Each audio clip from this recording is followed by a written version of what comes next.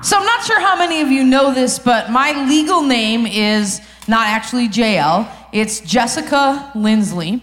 And no one really knows that. And it all began when I was a toddler. My dad nicknamed me by my initials, JL, Jessica Lindsley, right? And it was just spelled J.L. like normal initials. And then he called me that a lot. And then when I got into kindergarten, it turns out that 5 other girls in my kindergarten class were also Jessica, 4 of which were Jessica L something like Lynn or Lee, and 2 others had the same last name first letter as me. So there were Jessica M's, 3 of us in total. And I thought in my 5-year-old brain, this is going to be ridiculous because this is going to be my life for the next 6 years. So I told the teacher, just call me JL. That's what my dad calls me anyway. My parents like that. Everybody calls me, so just call me J.L. And so it kind of stuck. And then it became JL on the soccer field and JL in scouts and JL in swimming lessons.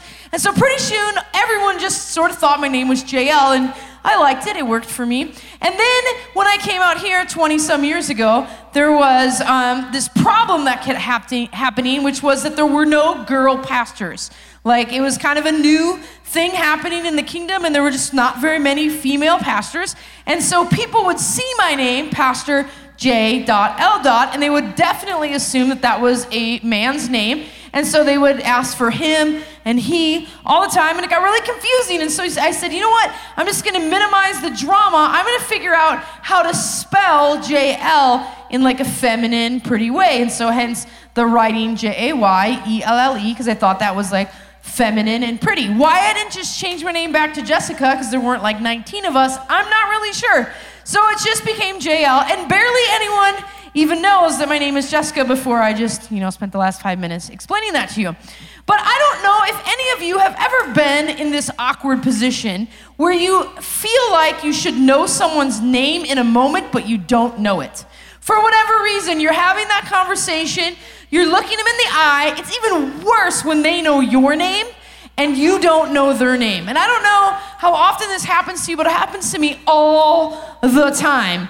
And it's so uncomfortable because you're thinking the whole time, you're faking your way through that conversation while your brain is trying to remember the name of that person. Because we instinctively know that if we don't know someone's name, we're accidentally communicating that we don't really care about them as much as we should. We're like sort of shafting them. We're saying we're not that close. I didn't bother to remember. I'm so sorry. I don't really care. And we don't mean to be saying that, but that's how it feels. And so when I'm in that conversation with that person whose name I should know and I somehow don't know, I start panicking inside. And this happens to me a lot because my name is on giant screens and you have an advantage. You can read it, but I can't always know your names quite as easily, and so it gets kind of weird for me. In fact, there's a person in this room who has been here with us for like 6 months. It's Reagan, but for some ridiculous, awful, horrible reason, I continuously call her Riley.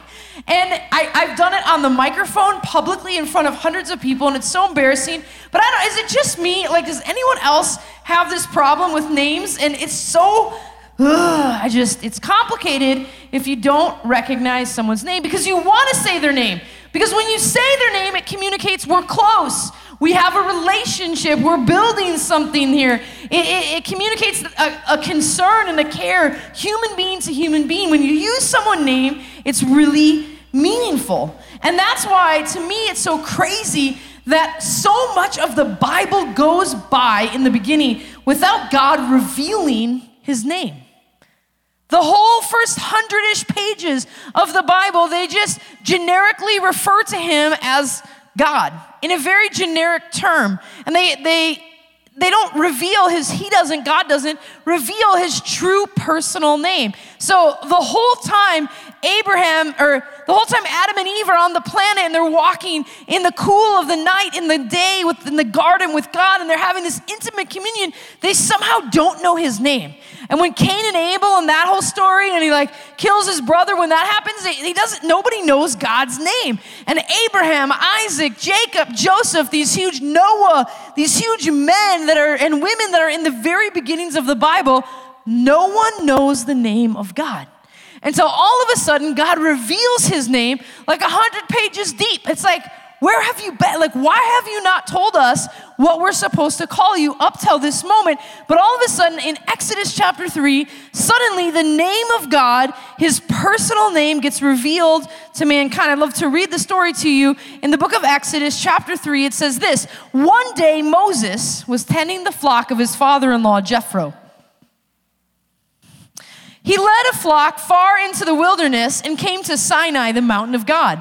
There the angel of the Lord appeared to him in a blazing fire in the middle of a bush. Moses stared in amazement. Though the bush was engulfed in flames, it did not burn up. This is amazing, Moses said to himself. Why isn't that bush burning up? I must go and see it. Then when the Lord saw that Moses had come to take a closer look, God called to him from the middle of the bush, Moses, Moses, here I am. Moses replied, do not come any closer, the Lord warned. Take off your sandals, for you are standing on holy ground. I am the God of your father, Abraham, the God of Isaac, the God of Jacob. And when Moses heard this, he covered his face, for he was afraid to look at God. Then the Lord told him, I have certainly seen the oppression of my people in Egypt, and I have heard their cries of distress because of their harsh slave drivers. Yes, I am aware of their suffering, so I have come down to rescue them from the power of the Egyptians and lead them out of Egypt. Now go, for I am sending you to Pharaoh, and you must lead out my people Israel out of Egypt. Verse 13. But Moses protested, if I go to the people of Israel and tell them, the God of your ancestors has sent me to you, they will ask me, what is his name? And then what should I tell them? And I think this is a fair point. If you're being sent to bring a message on behalf of someone, you're being sent to tell someone something, I think it's important to be able to say who sent you. So for example, if I show up at your school and I go into your class, I knock on your door and I ask your teacher, like, can you come out of class? I need to speak with Jacob urgently. I need to talk to him. And I get him in the hallway and I say, hey, I'm here. I got a message for you. I've been sent. What's the first thing you're going to want to know? Who sent you, right? Who's the message from? And if I say something like, that one guy in the black hoodie with the skin and the nose and the two eyes and the face, that message is not going to be that meaningful. But if I come to you and say, I pull you out of class and I say, I have a message, I'm urgently sent by your Uncle John, then you're like, whoa, this message is meaningful to me. So God is sending Moses, and he's sending him to bring this powerful message to a nation of people that are slaves. And the message is going to be, I'm going to deliver you up out of Egypt, and I'm going to bring you where you're no longer slaves. That's a pretty epic message, but they wanted to know who's saying so. Who says they're going to deliver us? Who says we're going to get freedom? Like, does the guy have the skill to back that kind of message? That's a bold message. And so Moses recognizes, I can't just go to 1 million people and say, you're not going to be slaves anymore, says the guy at the hoodie in the face. Like, you have to, says the bush that won't burn up, but it's on fire. Like, you have to have some substance. You have to be able to say who it was that sent you, because the name matters. Who sends you matters. It adds legitimacy to the entire message. And so at this point in human history, not before, but at this moment in human history, God decides, you know what? I am now going to reveal my personal name to the people. I'm going to tell them who I really am. Verse 14, this answer is trippy. Ready? God replied to Moses, I am who I am. Say this to the people of Israel, I am has sent me to you.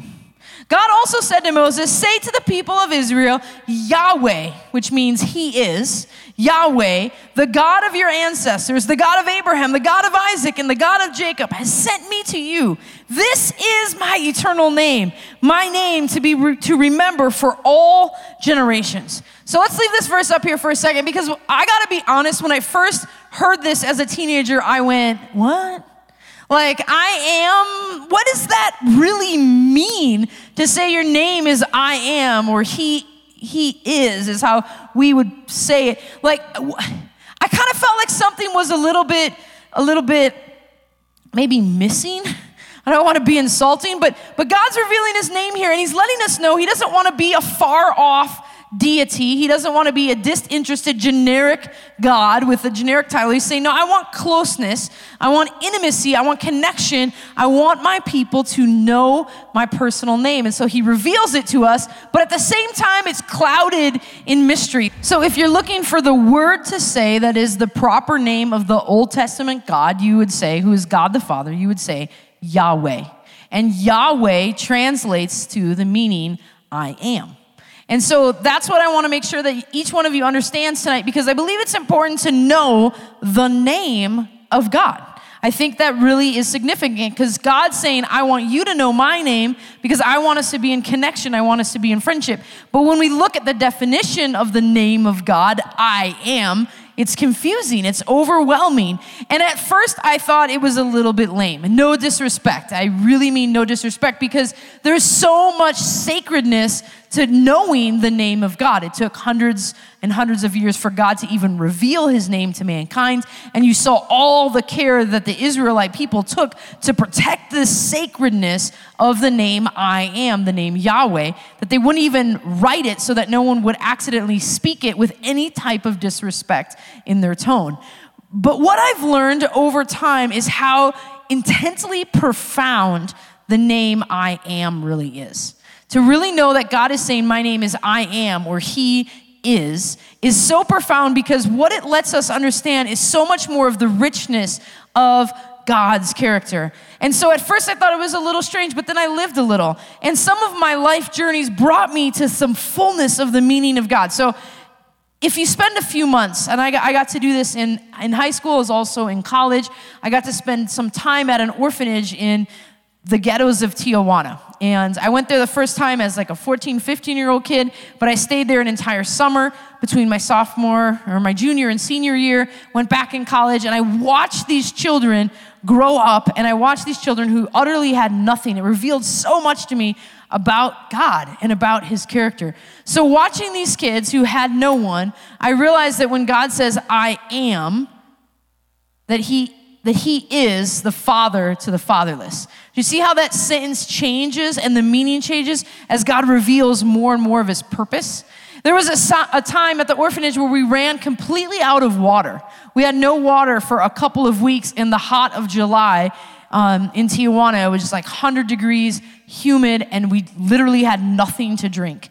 And all of a sudden, one day, a water truck came up the hill that was completely unexpected and sent to us by the president of Mexico out of nowhere. And the water truck came with the message that he would personally, continuously supply water to this one specific orphanage forever. He would personally oversee it happening. And so as the water truck came up the hill, I still remember these kids that I loved running to the water truck and just touching it as it was going up the hill. And they were more excited than any kid I've ever seen on Christmas morning that they were going to have water.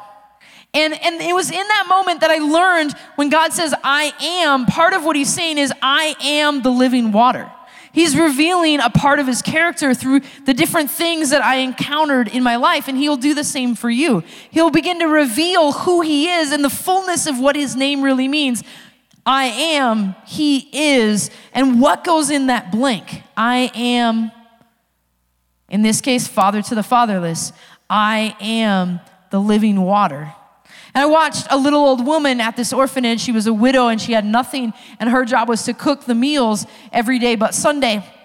And one day I got assigned to her as a 15, 16-year-old kid to go in there, and she was crying and praying as I came in, and she handed me some, it was country crock, a thing of country crock and a knife, and she was taking pieces of bread out of the loaves, and they were moldy.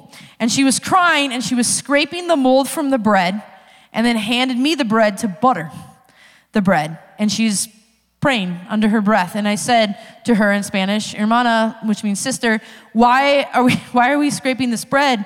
It's clearly moldy. And she said, it's the only thing I have in the kitchen to feed the children. And so we're scraping the bread, and we're preparing the margarine and bread for breakfast because that's all that we have. And I'm like sick to my stomach, and I begin to pray with Hermana Linda as we scrape the mold from the bread and we butter the margarine onto the bread and we stack it to later feed the kids. And suddenly a person comes, a random person, and they bring to us 12 containers of animal crackers, which I know sounds absolutely crazy, but you know they're like clear plastic bears and they have crackers inside and they have them at Sam's Club and they're just ginormous. We got those like 20 minutes before we were gonna feed kids moldy bread. And Hermana Linda was so excited, she began to scream in Spanish that he is the bread of life. The pan de vida in Spanish. He is the bread of life. Like he brought bread to children that had no bread. So when Moses hears that God is I am, he is the God that is, that ever will be, that can meet the needs of everyone, he's constantly revealing to us more and more of who he really is. He is I am. He is the one that we are going to need in the future, the one who always was in the past, who met every need in the past. Now, he is not what we want. We can't just insert any random word into the blank however we want. It has to be based on what he reveals. It has to be based in line with his character. And so when God says, I am the bread of life, I am the resurrection and the life, I am the living water, I am the father to the fatherless, he's showing us more and more of who he is. So I want to try something new, something we've never done. And I want to give each one of us a chance to share a little bit in the middle of this sermon. So there's going to be, here we go. It's kind of like 4640 texting, but instead you use a web browser. So go ahead and pull out your cell phone and go to Chrome or Safari or whatever it is that you use on your web browser and type in respond.4640gj.com. Respond.4640gj.com. And when you do, what's going to come up is a question that you will be able to answer, and then your answers are going to just like go over here to the soundboard. They're going to get the answers live, and then we're going to be able to put the answers up onto the screen. And the question is this. In your lifetime, God has probably revealed something to you about who he is. And that's what we want to know is how would you answer that blank based on how God has revealed himself? So God has revealed himself to me as I am father to the fatherless. I am your help. I am, what is it? So here, some are already starting to come in. So someone wrote, I am a warrior for me. So that's kind of what God spoke to them. He revealed. So his name is I am. And then what goes in the blank reveals to us who he is. He's trying to communicate constantly who he is. I am the comforter. So a person received comfort from I am, from Yahweh. I am a perfect father. I am a perfect father. So whether your earthly father is perfect or not, your earthly mother is perfect or not, you have a heavenly father who's perfect. And that's revealed to that person. That's how God's showing his character. I am your friend.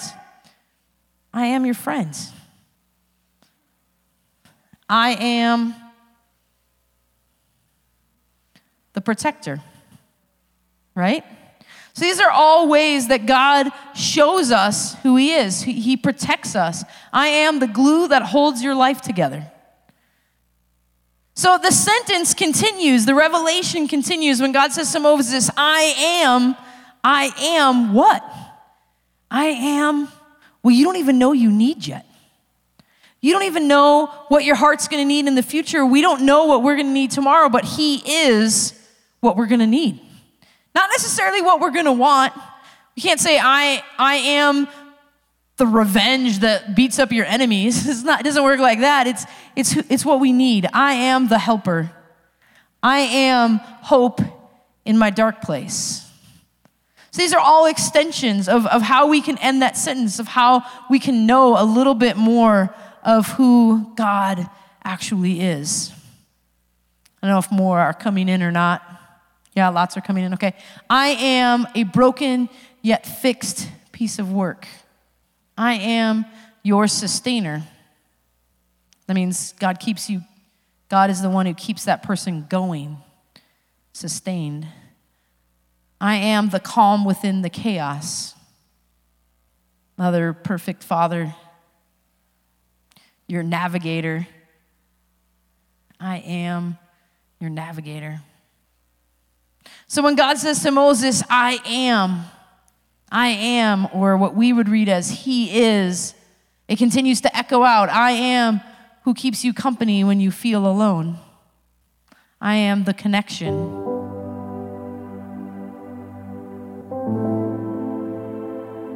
I am the one who stops the storm. I am.